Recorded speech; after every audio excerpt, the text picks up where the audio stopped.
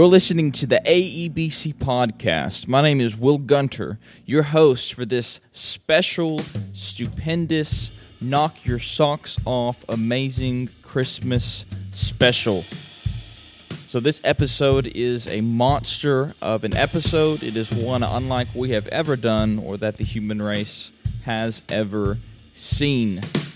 This is not a devotion or a sermon or a hymn singing service. This is the Antioch East Baptist Church podcast Christmas special. Is there any other way that I can say that? I don't think so. So today, things are going to be a little different. This is going to be quite a long episode, and it's going to be jam-packed with a lot of good information for you. Another difference in this episode and other devotions or sermons that you may have heard on this podcast is that I am not going to go back and edit this audio. So usually if I say something silly in a devotion or if Brother Ron misquotes something in a sermon, I'll go back and edit that and take that segment out. But in this Christmas special, I have pressed the record button and I'm going to stop it whenever I'm done, and I am not going back to the audio. So an extra measure of grace and mercy on your part would be amazing. This is just an informal time to focus on Christmas and some fun facts about various things and all the pronouns and such. Let me give you an overview of what we're going to be doing in this episode.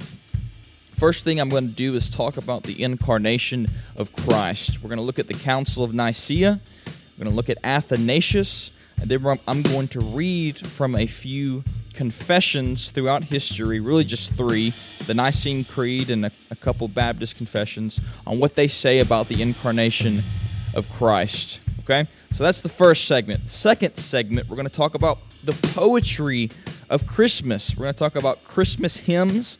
I'm going to give some fun facts, and then we're going to read a poem written in the 19th century. I'll talk more about that later. Section 3 in this podcast, I'm going to talk about... What am I going to talk about? What does my outline say? Oh, yes. I'm going to talk about 4 ways to celebrate Christmas. It's going to be a shorter section, but I think that it will hopefully be helpful to you as you have already spent most of the Christmas season, so maybe I should have said that in November, but that's okay. Better late than never. And then at the very end of this episode, I'm going to be including Brother Ron's Christmas sermon from this past Sunday at Antioch East. I think that you will benefit from that. I did edit that a little bit, but not as much as usual. So this episode is just an opportunity for you to notice that we're human too. I know that you thought that Brother Ron and I were perfect and just spotless, but this is even just me continuing to talk right now as an example of how that is not true. But as we begin this episode, I want to read a devotion from Charles Spurgeon. This is from his morning and evening devotion book. This is December 25th, morning of December 25th devotion. Now, if you go through this devotion with your family and you're listening to this on Christmas Eve, you might not want to listen to this part of the podcast. You might want to skip over a minute or so if you're going to be reading this tomorrow. But if you're not, this is Spurgeon's devotion. It comes from Isaiah 7, verse 14. This is what the text says. Behold, a virgin shall conceive and bear a son, and shall call his name Emmanuel. Now this is Spurgeon's commentary on that verse. Let us today go down to Bethlehem, and in company with wondering shepherds and adoring magi, let us see him who was born King of the Jews. For we by faith can claim an interest in him, and can sing, Unto us a child is born, unto us a son is given. Jesus is Jehovah incarnate, our Lord and our God, and yet our brother and friend. Let us adore and admire. Let us notice at the very first glance his miraculous conception. It was a thing unheard of before and unparalleled since, that a virgin should conceive and bear a son. The first promise ran thus: the seed of the woman, not the offspring of the man. Since venturous woman, I'm going to be honest, I don't know what that word is. Venturous. Venturous. I have never read that word before, but we're going to go with it. Since venturous woman led the way into sin, which brought forth paradise lost, she, and she alone, oh, I guess it's venturous, like you're venturing out, like you're exploring. Okay, gotcha. Let me go back and read that sentence. Since venturous woman led the way into sin, which brought forth paradise lost, she, and she alone, ushers in the regainer of paradise. Our Savior, although truly man, was as to his human nature the Holy One of God. Let us reverently bow before the Holy Child, whose innocence restores to manhood its ancient glory. And let us pray that he may be formed in us the hope of glory. Fail not to note his humble parentage. His mother has been described simply as a virgin, not a princess or a prophetess or a matron of large estate. True, the blood of kings ran in her veins, nor was her mind a weak and untaught one, for she could sing most sweetly a song of praise. But yet how humble her position, how poor the man to whom she stood affianced. I think that's how you pronounce that. And how miserable the accommodation afforded to the newborn king. Emmanuel, God with us in our nature, in our sorrow, in our life work, in our punishment, in our grave, and now with us, or rather we with him, in resurrection, ascension, triumph, and second advent splendor.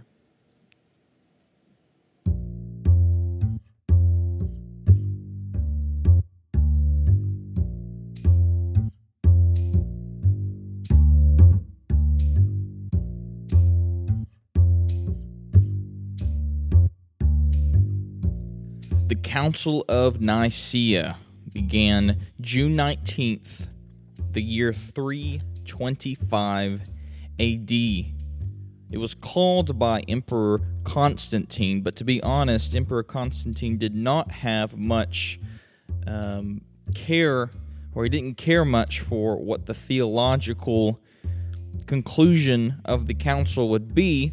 He just wanted unity to exist in the Christian sphere, because Christianity was at this time becoming a big part of the Roman Empire. What was going on, or had been going on for some time after the time of Christ and the apostles, was a debate between who would become known as Arians and who would become known as Orthodox Trinitarians. The debate was over the relationship between the Son and the Father. Namely, how do we understand the nature of Christ? Is he very God of very God? Is he the eternal God who created the world? Or did Christ not exist before the virgin birth? What was when the curtains pull back in Matthew and the New Testament begins, is that the first time that Christ has ever existed? Or is he eternally begotten? Or is he the Word that has existed, God the Son, same substance with the Father, that has always eternally existed? Well, that was the debate going on in Christianity, and that's why the Council of Nicaea was called. It was called by Constantine, but as I said, he didn't really have much care in what the conclusion would be. He demonstrated that later in his life. But the Council of Nicaea was called to decide on the relationship between the Son and the Father. So, just a side note, it was not about deciding what the canon of Scripture would be. You may have heard that from some internet troll, but I'm here to tell you that that's not true. The canon of Scripture was not decided or anything at the Council of Nicaea. Now, the debate really can be spoken of as centering around three words. The Arians said that Christ was. Now, I'm probably going to butcher some of this, but you're just going to stick with me because most of you listening to this podcast don't know whether or not I'm butchering the Greek that I'm about to read. But the Arians said that Christ was of a different substance, which is heterousios, of a different substance than the Father. The Orthodox Trinitarians, men such as Alexander and Athanasius, said that Christ was homoousios, of the same substance as the Father. Now, I've already explained those two positions. There was a third position, though, that is not often talked about. It was the Eusebian position. It stated that Christ was of a similar substance, homoousios, with the Father. Now, the Eusebians did believe that Jesus was God, but their concern was that they did not want to blend the persons. They didn't want to confuse the person of the Son with the person of the Father. And as the Council of Nicaea went on and as it completed, the Eusebian concern was, for the most part, addressed. So they ended up joining sides with Alexander and the Trinitarians. So the debate is really between those two words, heterousios, that's the one I'm not sure if I'm pronouncing right, and homoousios. Is Christ of a different substance than the Father or of the same substance as the Father? The same divine substance. Well, the council has had a number of, I don't want to say myths, but has had a number of things said about it. For example, it is, you may have heard the story of Saint Nicholas, who got so mad at Arius that he punched him in the face at this council. I'm not going to say that's not true because I don't want to damper your spirits this Christmas, but I will say it is an awesome story, for sure. Well, at the Council of Nicaea, another interesting fact about it is that they were having some trouble as the meetings went on trying to actually find a way to disagree scripturally with the Arians. I mean, they did disagree with them, the Trinitarians did, but every time they came up with a confession, with a list of scriptures that or passages that taught Trinitarian theology, every time they did that, the Arians turned around and said, no, we believe all those scriptures, but we think they teach that Jesus is not of the same substance as the Father. So the problem that they ran into at the Council of Nicaea was that they realized they had to use language that was not in the Bible in order to be precise and clarify what the Bible was teaching. Okay? Now, if you've never thought about that before, that might sound odd, but I hope it doesn't alarm you. There's absolutely nothing wrong with using language that's not in the Bible to further clarify what the Bible is talking about. In fact, not only is it not wrong, but it's absolutely necessary. You don't want a creed or a confession to just be Scripture. First of all, why does it exist if it's just Scripture? We have the Scripture bound right there. Just go read your Bible. Don't read this confession that's just a repetition of what the Scripture says. But second of all, people can twist Scripture. Men have been twisting Scripture as long as we've existed. The serpent, the first sin in the garden came when he twisted the Word of God, spoke to Eve, and then Eve sinned. Scripture can be twisted. Any word can be twisted. But the point is that we want to exegete the Word and then clarify what it means in terms that are inescapable for heretics. Okay? And that's what the Council of Nicaea realized they had to do. It was not enough simply to repeat what the Bible was saying. They had to form a creed that the Arians could not read, they could not twist, and could not push and pull to make it say what they want it to say. And I'm actually going to read the Nicene Creed for you. It's not very long. This is what the Nicene Creed says. We believe in one God, the Father Almighty, maker of heaven and earth, of all things visible and invisible, and in one Lord Jesus Christ, the only Son of God, begotten from the Father before all ages, God from God, light from light, true God from true God, begotten, not made, of the same essence as the Father. Through him all things were made. For us and for our salvation he came down from heaven. He became incarnate by the Holy Spirit and the Virgin Mary, and was made human. He was crucified for us under Pontius Pilate. He suffered and was buried. The third day he rose again, according to the Scriptures. He ascended to heaven and is seated at the right hand of the Father. He will come again with glory to judge the living and the dead. His kingdom will never end. And we believe in the Holy Spirit, the Lord, the giver of life. He proceeds from the Father and the Son, and with the Father and the Son is worshipped and glorified. He spoke through the prophets. We believe in one holy Catholic and apostolic church. We affirm one baptism for the forgiveness of sins. We look forward to the resurrection of the dead and to life in the world to come. Amen. It's a good creed. It's a biblical creed. I'm glad it exists. And at that council, in that creed, we have, just to repeat this, we have it clearly stated that Christ became incarnate by the Holy Spirit and the Virgin Mary and was made human, and this Christ is of the same essence as the Father. God from God, light from light, true God from true God, begotten, not made. So before Matthew, Mark, Luke, and John, did Christ exist? Absolutely. Or God the Son existed, God the Son existed. Now, I want to turn our attention slightly, now that I've read the Nicene Creed, I want to turn our attention to a couple of more confessions. This is the London Baptist Confession of Faith, 1689. This is from chapter 8, paragraph 2.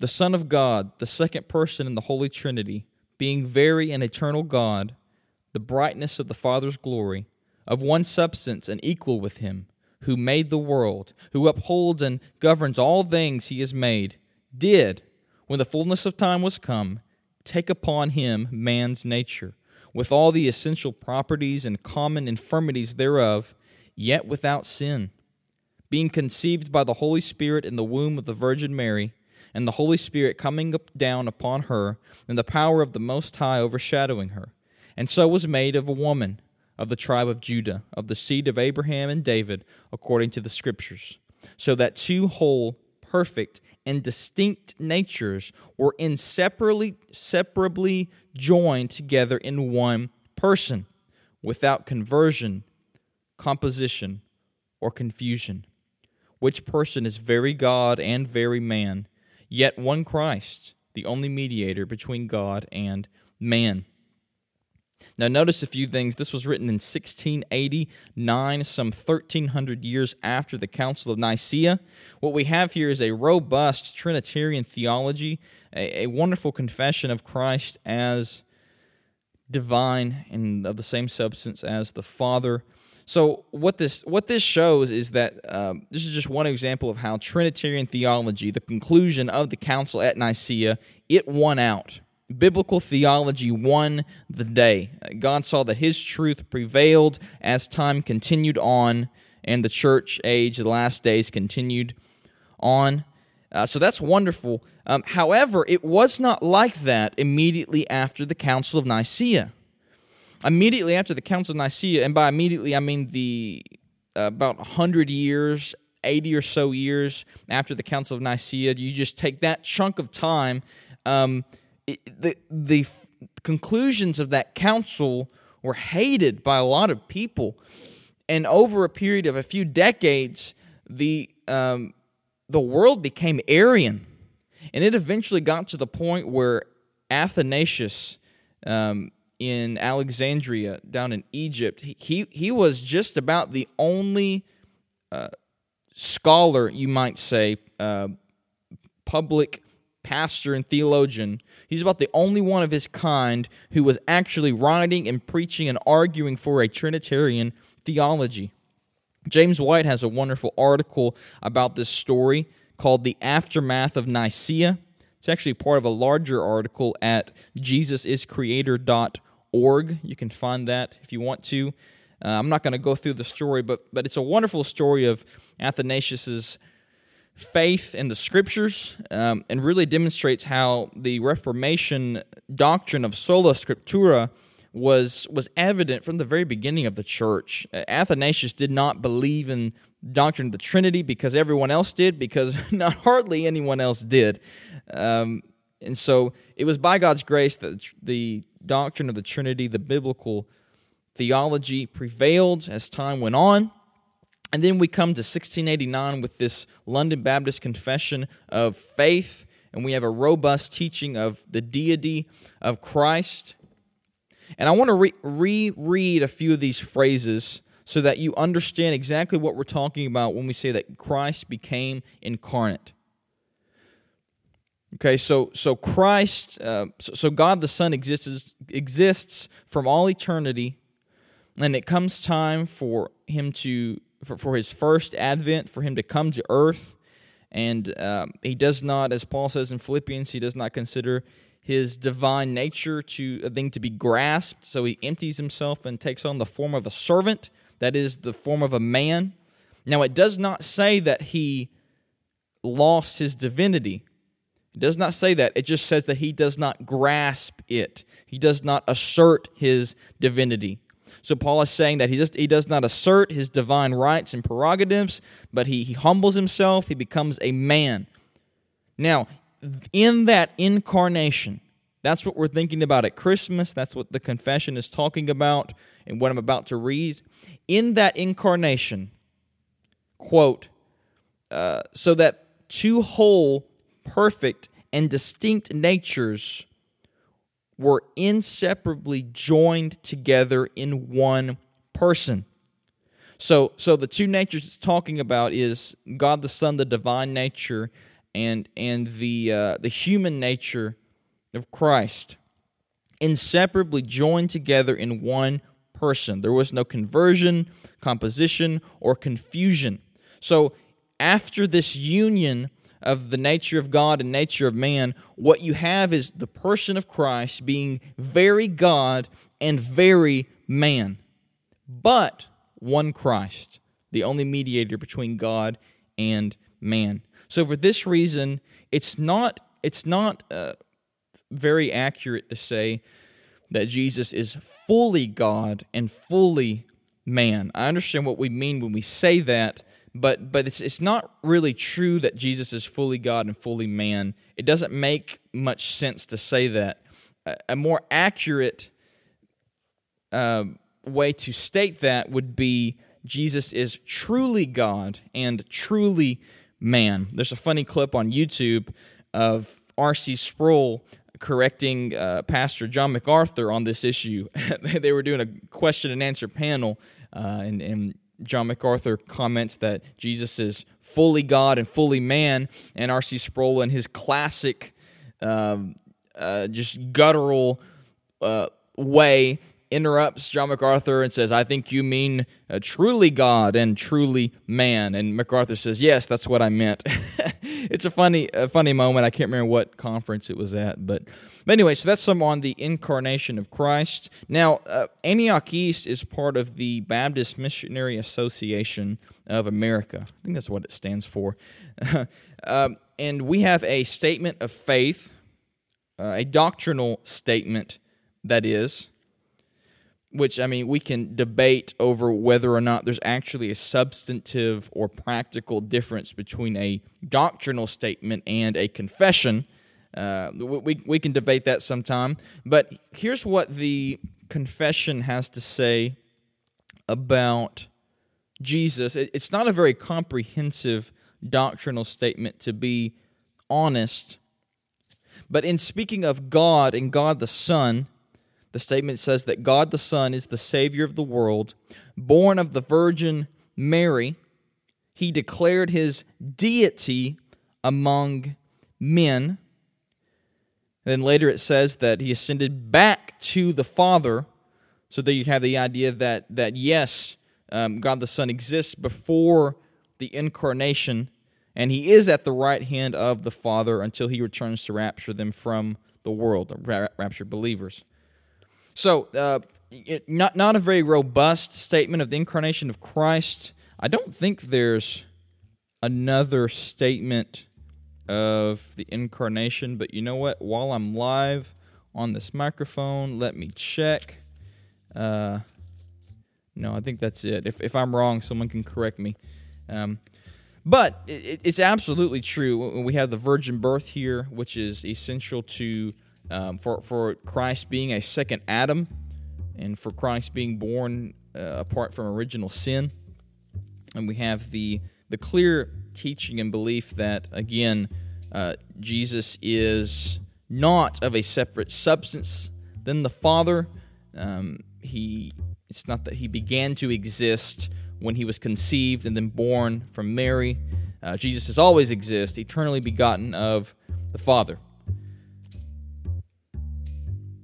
So, that's a little bit on the incarnation of Christ. I hope that was informative.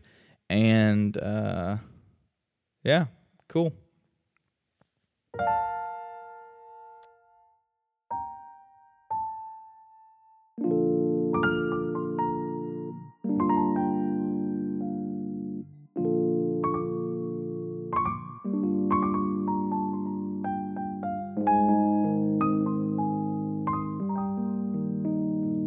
All right, on to section number 2. Let's talk about some Christmas poetry. Christmas poetry. I'm going to give you the top 15 Christmas hymns. What do I mean by top? I mean most popular. Looking at Christmas 2019, these are the 15 most popular Christmas hymns. You say, Will, how do you know they're the most popular? And I would say, well, that's none of your business. I'm recording this podcast, so don't ask me where I'm getting my information from. It's just a list. Don't worry about it. So these are not Christmas carols. Also, these are not modern Christmas hymns. Also, these are not Christmas hymns that Chris Tomlin took and modernized the verses and wrote this weird chorus to and sings it 14 times on K-Love. Okay, these are not those songs. So here we go. Most popular Christmas hymns this Christmas. First of all is O Come, All Ye Faithful. And then down from that, we have Joy to the World. Number 3 is O Come, Emmanuel. Then Hark the Herald Angels Sing, Silent Night, O Holy Night. Those are 2 songs right there, Silent Night, and then the next one is O Holy Night. O Little Town of Bethlehem, Angels We Have Heard on High, The First Noel, Come Thou Long Expected Jesus, haven't sung that in a while, Angels from the Realms of Glory, While Shepherds Watch Their Flocks. I don't think that's the name of that song. But anyway, What Child Is This, Away in a Manger, and God Rest Ye Merry Gentlemen. There you go, the most popular Christmas hymns this Christmas. How do I know that? Well, yeah. O Come All Ye Faithful was written by John Francis Wade, who was born in England and died in France. It was written in 1743. There was a sharp spike of the usage of this hymn at the end of the 20th century, but it was not popular until just before World War II.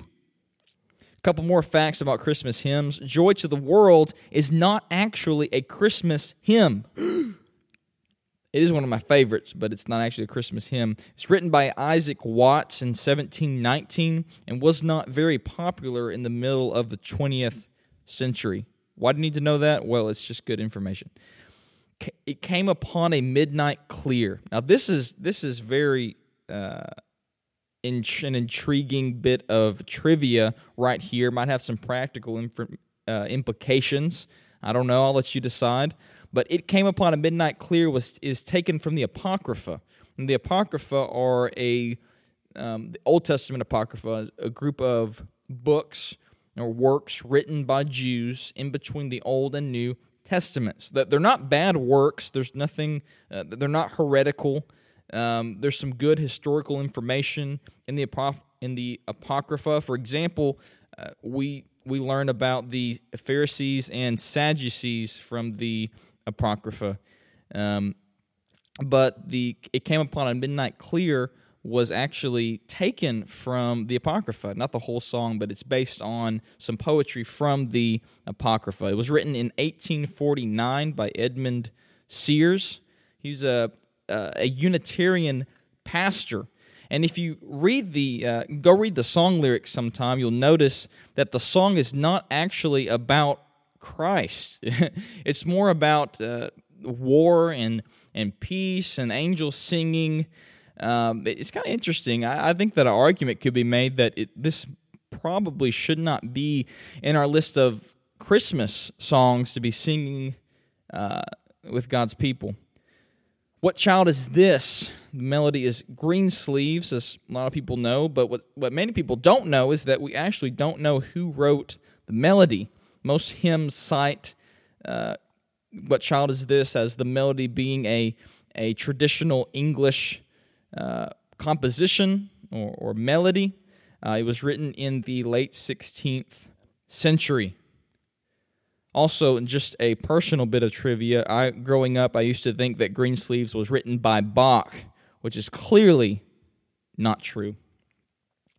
All right, for some actual and substantive poetry, the poem, I Heard the Bells on Christmas Day, was originally called Christmas Bells, was written by Henry Longfellow in Christmas of 1863. Let me give you some backstory on this poem.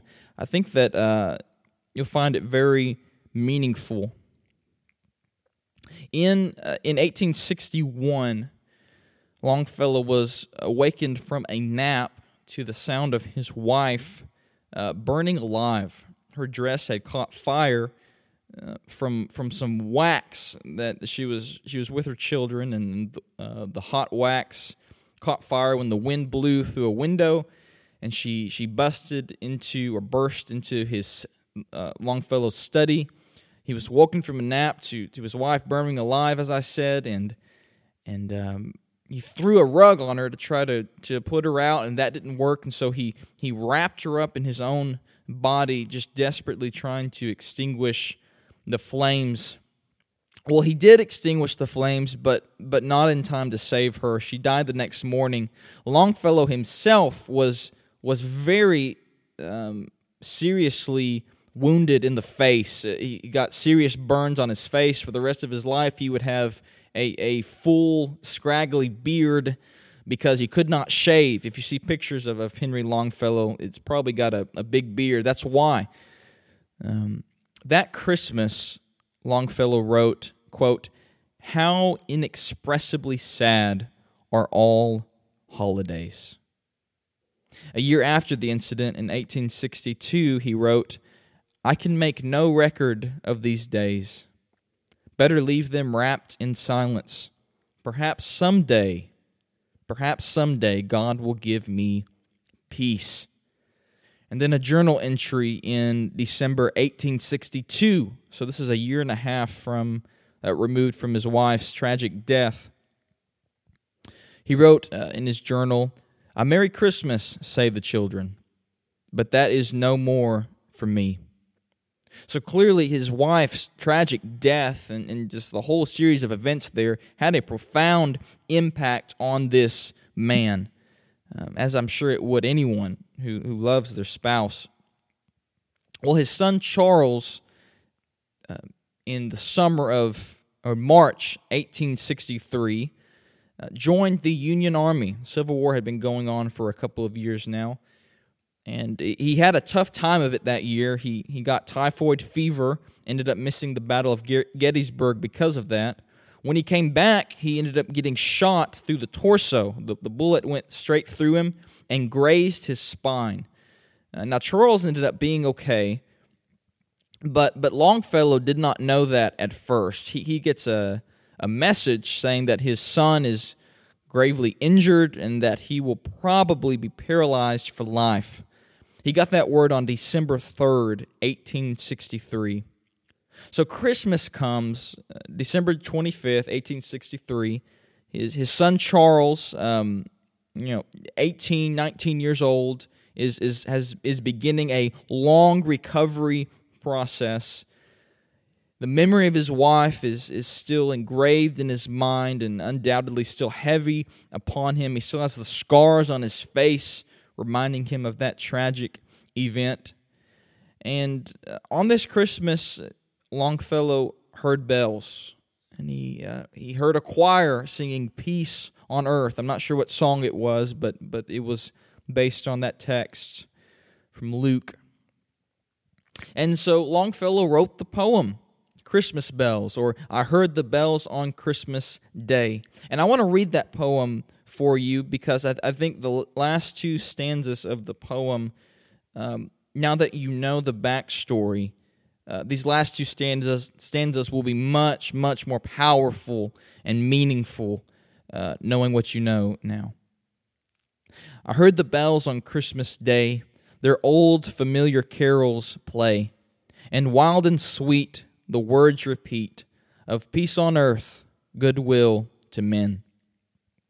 And thought how, as the day had come, the belfries of all Christendom had rolled along the unbroken song of peace on earth, goodwill to men.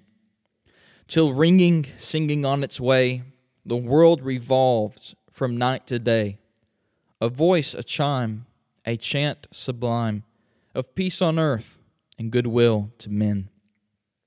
Then from each black accursed mouth the cannon thundered in the south, and with the sound the carols drowned of peace on earth, goodwill to men.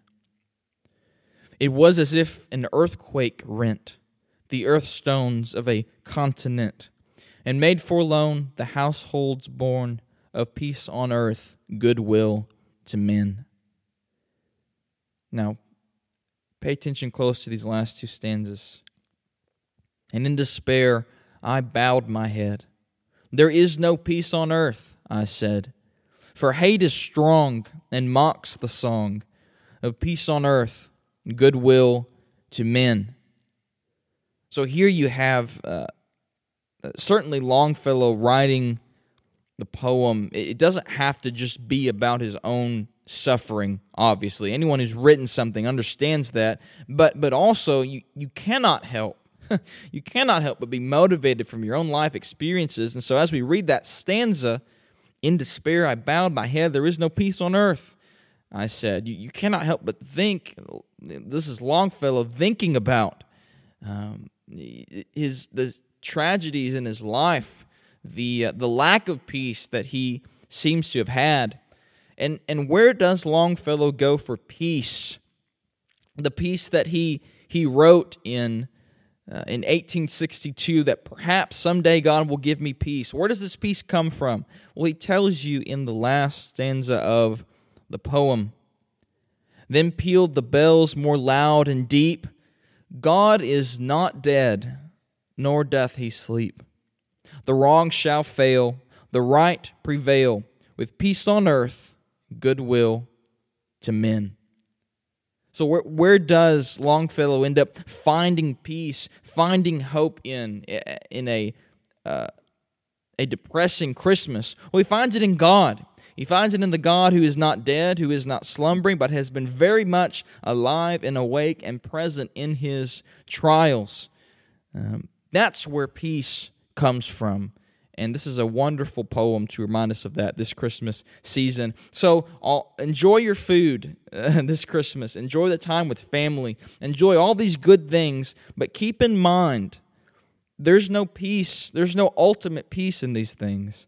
That can be only found in a sovereign, gracious God.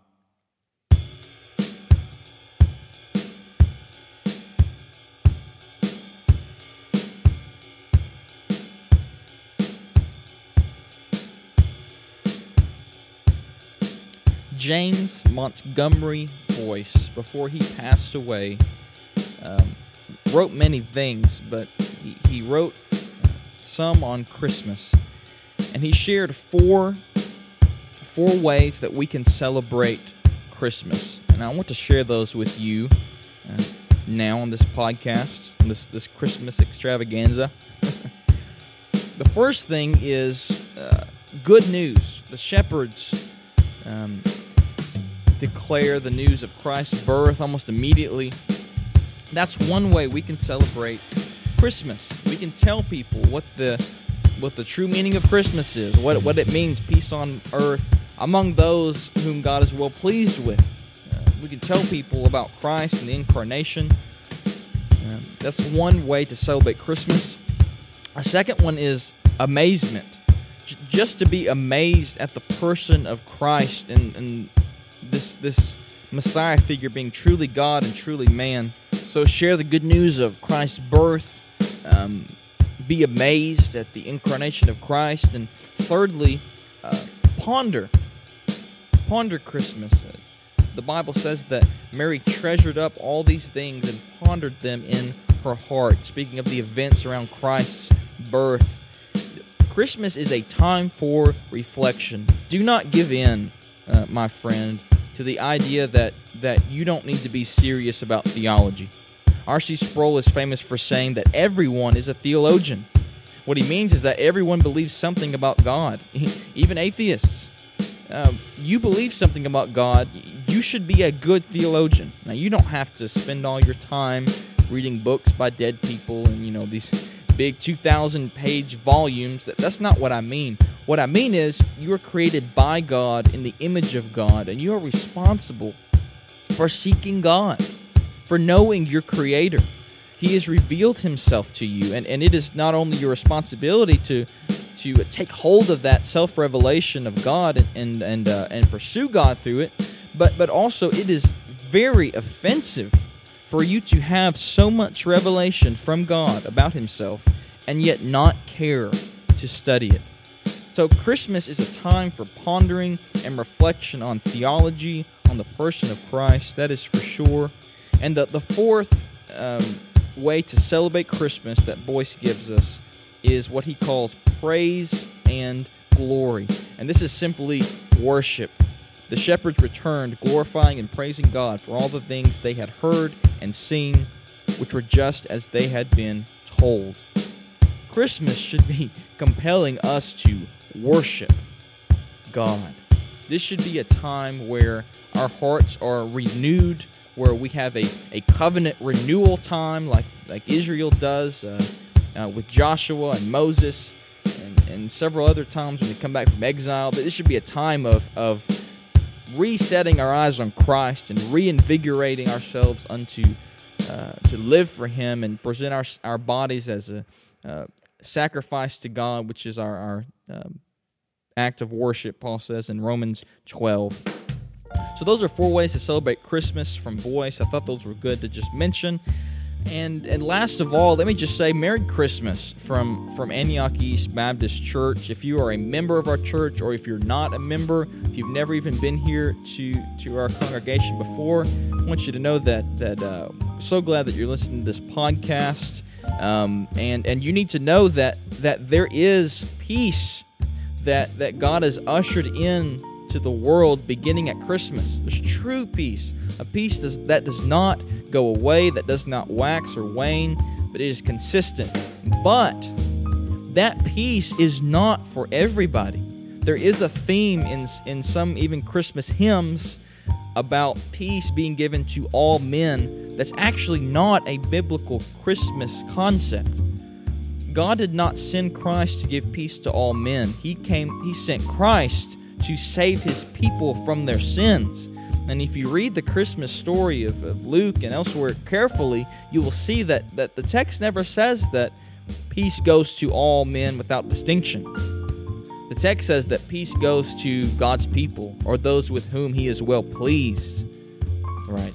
So my encouragement to you would be, if you're having a tough Christmas, if you're having maybe just a tough go at it in life, peace is found in Christ. Peace is found in submitting yourself to the person and work of Christ, to His will, and submitting yourself to Christ's will, and looking in faith to the person and work of Christ. He has done a mighty work in the cross and the resurrection. He's made a great exchange on the cross. He's taken the sins of His people upon Himself, and He's given His righteousness to His people. It's a wonderful thing. It's a great thing. And I'll tell you what, friend, if you would turn from your sin and turn to Christ this Christmas, I promise you that you will find Jesus to be a capable Savior. You will find Christ to be capable of forgiving all of your sins, and not only forgiving them, but you will find God powerful enough and glorious enough to rid you of sin, practically. Now, it's a hard road. It's a pilgrimage. There's a book called The Pilgrim's Progress I encourage you to read. It's about how the road is hard on our way to heaven. Not because we have to earn our way there, but because we're justified and regenerated by the Holy Spirit, but we're not yet perfect. We still have a body that loves to sin. So it's a hard life, but it is filled with peace. It's filled with joy. I would rather my worst day as a Christian than my best day as an unbeliever. It's just uncomparable. It's a distinct category difference of life. And I encourage you to come to Christ. Come to the glorious God who created the world and then condescended to be born in a manger to bring you close to Him. Now, for the end of this Christmas special, we have a sermon. This is the sermon that Brother Ron preached on December 22nd, I believe. Yeah, December 22nd at our church. And I've edited it a little bit, but it's mostly just pressing the record button and letting it go. And once again, Merry Christmas to you and your household from Antioch East Baptist Church. Merry Christmas.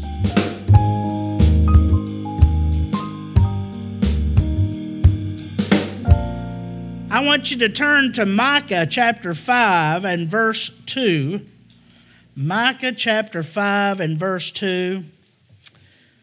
But you, Bethlehem, Ephrathah, though you are little among the thousands of Judah, yet out of you shall come forth to me the one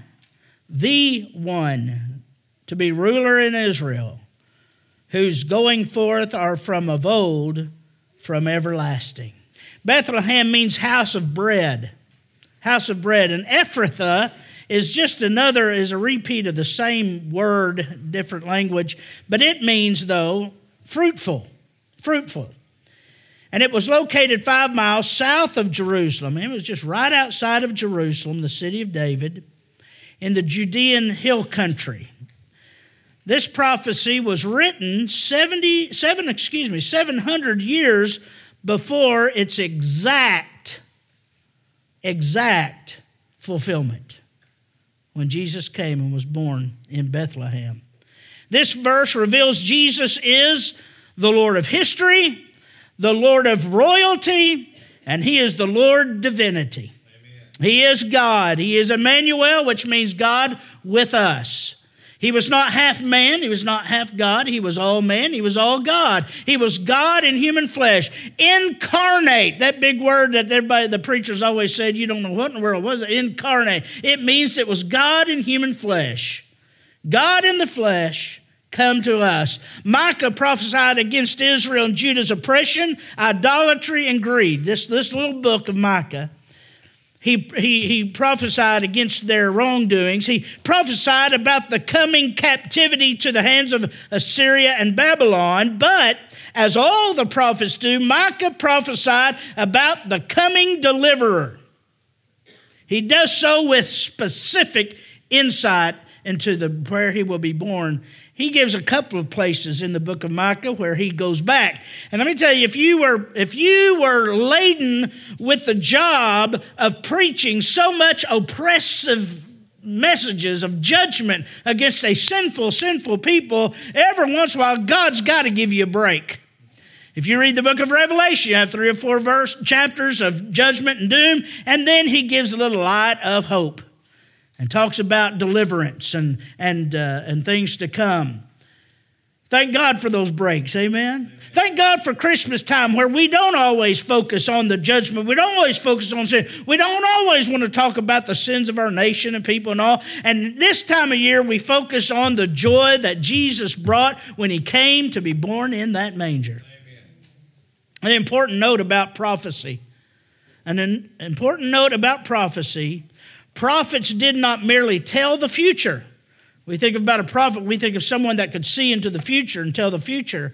But that wasn't their main job. You understand that prophets came to reveal the purposes and plans of God. And Micah had to tell Israel, God has in store for you captivity and judgment and punishment. But then he stops, he says, but as all prophets did, let me tell you about a coming day when he's going to send a final and true deliverer to Israel and to all men. Number one, the place from which Jesus will come, and it is Bethlehem. Let me give you some significance about Bethlehem that you may not understand or know. It was the place of the birth of Benjamin and of the death of Rachel. Genesis chapter 35, verse 17. Now it came to pass when she was in hard labor, Rachel, that the midwife said to her, do not fear, you will have this son also. And so it was, as her soul was departing, for she died, that she called his name Ben-Oni, but his father called him Benjamin. So Rachel died and was buried on the way to Ephrath, that is Bethlehem. And Jacob set a pillar on her grave, which is the pillar of Rachel's grave to this day. So we see here that we find that we don't find Bethlehem in Luke chapter 2. Bethlehem is the marriage, where the marriage occurred, and the city of Ruth and Boaz. I don't know if you've ever studied the little book of Ruth, but it is awesome. You really need to read and understand that book. It is amazing. It is full of the salvation of the Lord. It is good. But that is where Ruth married Boaz. Ruth, who was a Moabitess, she wasn't even an Israelite, but God chose her to be the great-grandmother of David. Look at this in Ruth 4:11. The marriage of Boaz and Ruth. Verse 11 says, and all the people who were at the gate and the elders said, we are witnesses. The Lord make the woman who is coming to your house like Rachel and Leah. Let's put Ruth on the same level as our great matriarchs of Rachel and Leah, the two who built the house of Israel. And may you prosper in Ephrathah, that is Bethlehem, and be famous in Bethlehem. Ruth conceived and bears a son. And this is what they said about it in verse 17. Also the neighbor women gave him a name, saying, there is a son born to Naomi. And they called his name Obed. He is the father of Jesse, the father of David. Amen. Listen, it's not just the city of David, it was the city of Ruth, who is up there with the patriarchs according to the Bible. The women who built, did you hear that, ladies? The women who built Israel. And Ruth is right there at the top with them. This was a blessed, wonderful woman. And she was from this blessed town, this backwoods, if you would, hill country, no-name town to most people. Just kind of a long-away suburb of Jerusalem. Nobody went to Bethlehem. They bypassed it. It's one of those towns when you're on your way to Little Rock or maybe on your way to Dallas and you go through these little towns and someone says, I'm from so-and-so. Where is that? Well, you go through it all the time when you go to Dallas. What? And you can't figure it out. Oh, yeah, I think I remember that little town. That's what Bethlehem was. And now we see that the greatest significance this town has to glory in is it becomes the birthplace of the Son of God. Luke 2:4, Joseph also went up from Galilee out of the city of Nazareth into Judea to the city of David, which is called Bethlehem, because he was of the house and he was of the lineage of David, to be registered with Mary, his betrothed wife, who was with child. So it was that while they were there, the days were completed for her to be delivered. And she brought forth her firstborn son and wrapped him in swaddling clothes and laid him in the manger because there was no room for them in the inn. Number 2, we see the insignificance of Bethlehem. I've really kind of touched it, but let me go over this. It never grew to be more than a few thousand in population. It was one of those towns that looked like it was on the rise and then it would die. It never became a really good suburb, although a little closer, but it never became a suburb of Jerusalem. Despite the great forefathers and foremothers who lived and died there, it got little notice through the years. The last notable historical event that happened in Bethlehem was 300 years after the resurrection of Jesus, as a priest by the name of Pelagius spewed his heresy from that city. He was the opponent of St. Augustine.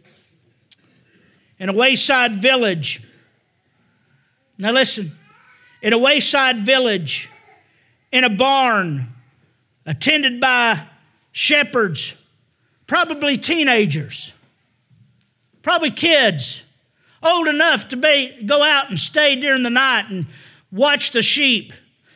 Who's going to do the midnight shift? Who's going to do the graveyard shift? Let the teenager, they can handle it, they're young. Those are the very people, young people, that God chose to announce his birth. In a wayside village, in a borrowed barn, attended by shepherds who had been out in the countryside, sleeping, watching sheep. The King of Kings came in this manner. He was born in a borrowed barn. He lived in borrowed beds, and he died and was buried in a borrowed tomb. The sad thing about it is that's how we still receive him. We still receive him.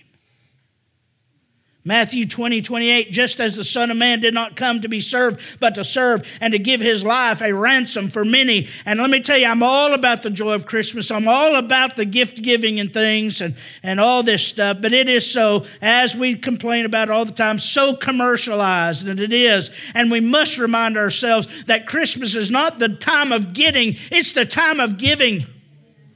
Number 2, the purpose for which he will come. Or he did come, if you want to go. Look at this. Look at these phrases. Number 1, let me get back to Micah here. Look at verse 2. But you, Bethlehem, Ephrathah, though you are little among the nations of Judah, yet out of you shall come forth the next 2 words, to me. Now, in our society, if it's all about me, let me tell you something. Jesus did not come for you. Does that surprise you? Jesus did not come for you. He did not come to you. He came for God the Father. He came to God the Father. Isaiah 53:4-5 says, surely he has borne our griefs and carried our sorrows, yet we esteemed him stricken, smitten by God, and afflicted. Verse 10, yet it pleased the Lord to bruise him. He has put him to grief. It was God that sent him to the manger. It was God that sent him to the life he lived. It was God that sent him to the cross and to the grave. And when you make your soul an offering for sin, Isaiah goes on, he shall see his seed. He shall see his seed. So many people think that God's up in heaven rubbing his hands saying, I hope this thing works. No, my friend. It's all in his design. He shall see his seed. He shall prolong his day. And the pleasure of the Lord shall prosper in his hand. And he shall see the labor of his soul. He will be satisfied by the knowledge of my righteous servant, God says. By the knowledge of my righteous servant shall he justify many, and he shall bear their iniquities. Therefore I will divide him a portion with the great, and he shall divide the spoil with the strong, because he poured out his soul unto death, and he was numbered with the transgressors. He bore the sins of many, and made intercession for the transgressors. And he did it not for your sake, but for the glory and the holiness and the plan of God Almighty. That's why no one gets any glory but God. Nobody gets, don't pat your, well, I blessed God one day, I was smart enough. No, my friend, you ran as far away from God as you possibly can. And He caught you in your iniquity and opened your eyes and your heart and saved you. That's the way it goes. That's the testimony. And it's not about you. It's about Him. Before we benefited from Jesus, the pleasure of the Lord prospered in God's hand. The first intention of Christ is obedience to the Father. The first intention of Christ is obedience to the Father. Is this not the very theme song of the Christmas story? And suddenly there was the angel, a heavenly host, praising God and saying, glory to God in the highest, and on earth peace, goodwill toward men. Not peace, goodwill toward men, and thank you, Jesus. No, it's glory to God in the highest, then peace on earth, goodwill to men. Every time the angel announced another aspect of the Christmas story, Mary broke out in song. Simeon, as we saw today, broke out in song. They all broke out in song. Not one of them praised Joseph. Not one of them praised Mary. Not one of them praised us. They all praised God for sending salvation. Amen. And then look at this. Look. And you shall come forth to me, the one to be the ruler of Israel. Now let me tell you something. Ever since time began and before, God and Jesus and the Holy Spirit of God have lived in perfect unity and harmony, and they have always been in control. Yeah. Always. He's the ruler of Israel. This indicates a two-part prophecy here. A two-part prophecy. He's born in Bethlehem. That happened 2,000 years ago. But He is not yet the ruler of Israel intentionally or what we would call literally. He is the ruler because He's God. Amen? He's God. In Star Wars and the like, there's the good and the bad and the war, and you're tense, and that's why we like watching. Who will win? What will be the outcome? It's like a ball game. But my friend, in reality, in history, in spiritual, it is nothing like that. You don't have to guess who the winner is. You don't have to guess who the winner is. He is the ruler, but literally, He will sit on the throne of David. Isaiah, and I believe this when he says the ruler in Israel, it speaks of the millennial reign of Christ, which is yet to come, and I believe is literal. In Isaiah 9:6, he says, for unto us a child is born, unto us a son is given, and the government will be upon His shoulder, and His name will be called Wonderful, Counselor, Mighty God, Everlasting Father, Prince of Peace. Of the increase of His government and peace there will be no end upon the throne of David and over His kingdom, to order it and establish it with judgment and justice from that time forward, even forever. The zeal of the Lord of hosts will perform this. I don't think that's talking about some spiritual analogy of spiritual things. I think it's a literal thing. I think God will literally sit on the throne of David. I think He will come into a city, 4 square, built of pure, transparent gold, with walls 216 foot thick that raises above that city, and it's made of pure diamonds, and the city is set on 12 foundation stones that are 12 different jewels, and I think they're above the ground. This is an awesome and a mighty city, one that reaches nearly to the moon if it were on this earth, and He will come into that city, and I believe He's going to veil His glory, and He's going to sit on that throne, and He's going to throw off that robe, and His Shekinah glory is going to shoot through every facet of that bejeweled city, and there will be no night there. That's right. There will be no night there. Amen. The power with which He will come. I used this, I think, a couple of years ago, but I'm going to use it again. This has happened in December of 2016. And it's a little bit lengthy. I'm going to read it, but we'll be nearly finished when I get finished.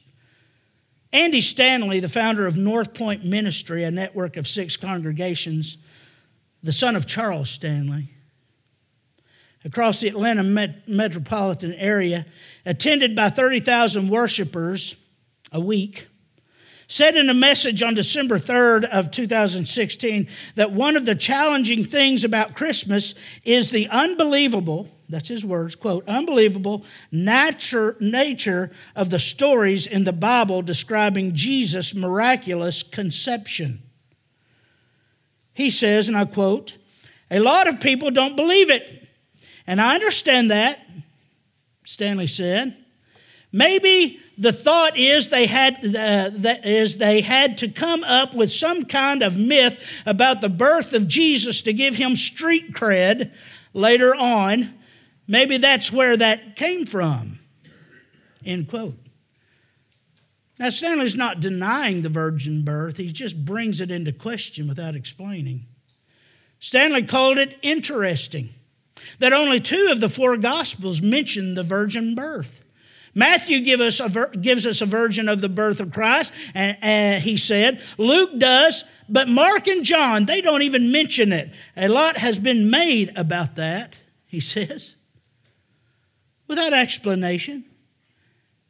This man is trying to bring into question the virgin birth of Christ. He calls himself an evangelical.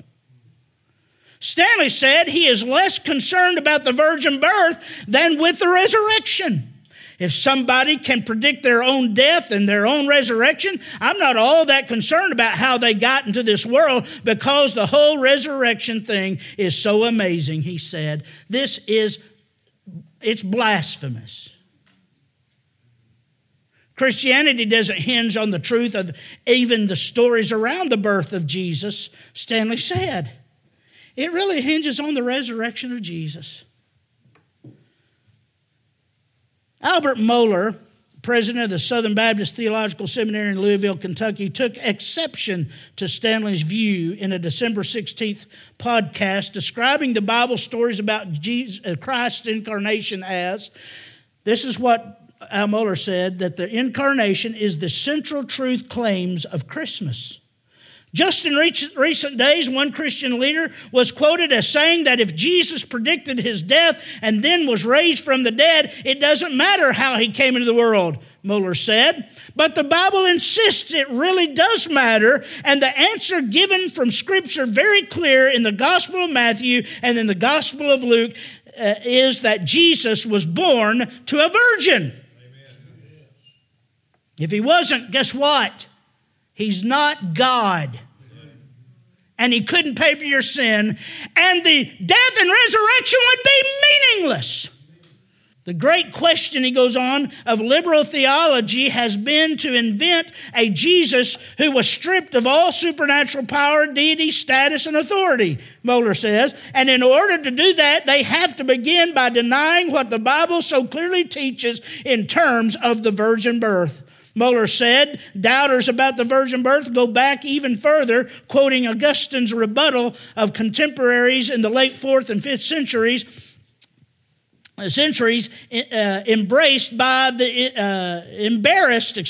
the incarnation. The more impossible, I think this is Augustine that said this, it may be Mohler, but I like this statement. Listen, the more impossible the virgin birth of a human being appears to them, the more divine it appears to us. I like that. Then, as now, the issue comes down to the truth and authority of Scripture. Amen. To reveal Christ, Mohler said. And that's what the Bible does. It reveals Christ, and it reveals Christ to have been conceived by the Holy Ghost, born of a virgin, born in Bethlehem, as predicted by the prophets, and born in order to save sinners. End quotes. Micah 5:2 says, whose going forth are from of old, from everlasting. My friend, Jesus has been ruling for a long time. Matter of fact, the longest time.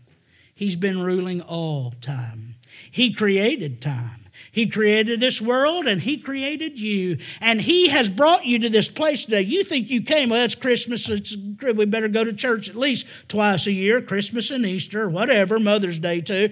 But listen, I want to tell you why you're here. Not because you got nagged to come, not because mom and daddy dragged you. You came today because God brought you here. And you can reject this message to your own eternal peril, Or you can call on the name of the Lord and you can be saved. And you can receive the greatest gift, the gift that will make you throw all your gifts away and give them to others. The gift that will change you from loving your sin, loving your drugs, loving your illicit lifestyle, loving the things that the flesh loves, lying and can't stand my parents because all they want to do is bring me down and put me in bondage, and I want to be free to do whatever in the world I want to. If you'll come to Jesus truly repenting of your sin, He'll change your heart to start loving your parents like you ought to. He'll make you want to quit lying. He'll make you want to be faithful. He'll make you want to talk right. He'll make you want to walk right. He'll make the things that used to make you laugh will now make you cry. And the things that used to make you cry, now you'll laugh about. And the things you used to hate, you'll love. And the things you used to love, you'll hate. And you'll love Jesus beyond and above everything else. Come to Jesus today. That's the message. He was born in Bethlehem. But my friend, He was born with this day in mind. Amen. And with you in mind. Amen. Some see eternity past as dark and gloomy. But wherever Jesus is, there's light. The Bible says that God dwells in inapproachable light. Wherever God has been, there has been surpassing light and beauty. Jesus dwelt in light right up to the hour He was put in darkness on the cross from the Father for you and for me. Can you imagine? Did you hear what I said there? I wrote it so I'd be sure, but let me just go back. We think of eternity past. I don't know about you, but I try to think about Jesus' eternality, and I see Him right here in my face. Everything I can see is just Jesus, and He goes back. I don't know what He looked like, but I just assume. And He goes back and back and back and back into the darkness until I just can't see Him anymore.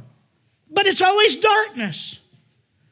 And what I'm saying is, wherever Jesus is, His Shekinah glory goes. And wherever He is, physically, spiritually, in every way, there is beautiful light. Amen. Beautiful light. Until the day He had to die for you. He stepped into darkness. Rejected and crucified, not by Romans, not by Jews, by His Father. For you. For you. The story of Christmas is beautiful. Actually, it's not really beautiful if you think about it literally. We've made it beautiful, and it's beautiful in our hearts. That's why we put Jesus in a soft, sweet, little glowing. Everybody's got halos, and in the manger scenes that the sheep are smiling. You ever seen a sheep smile? Let me tell you something. If a cow ever comes up to you and smiles, run. But in our nativity scenes, they're smiling.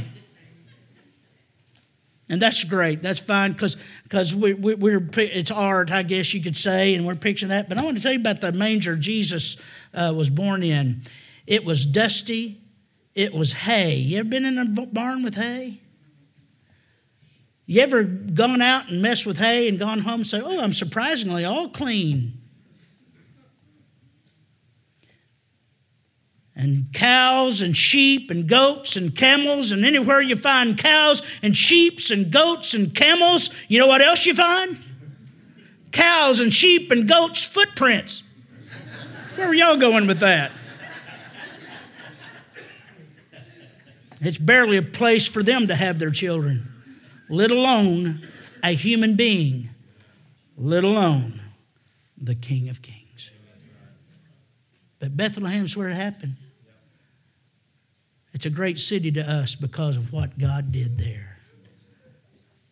Let's bow our heads, close our eyes.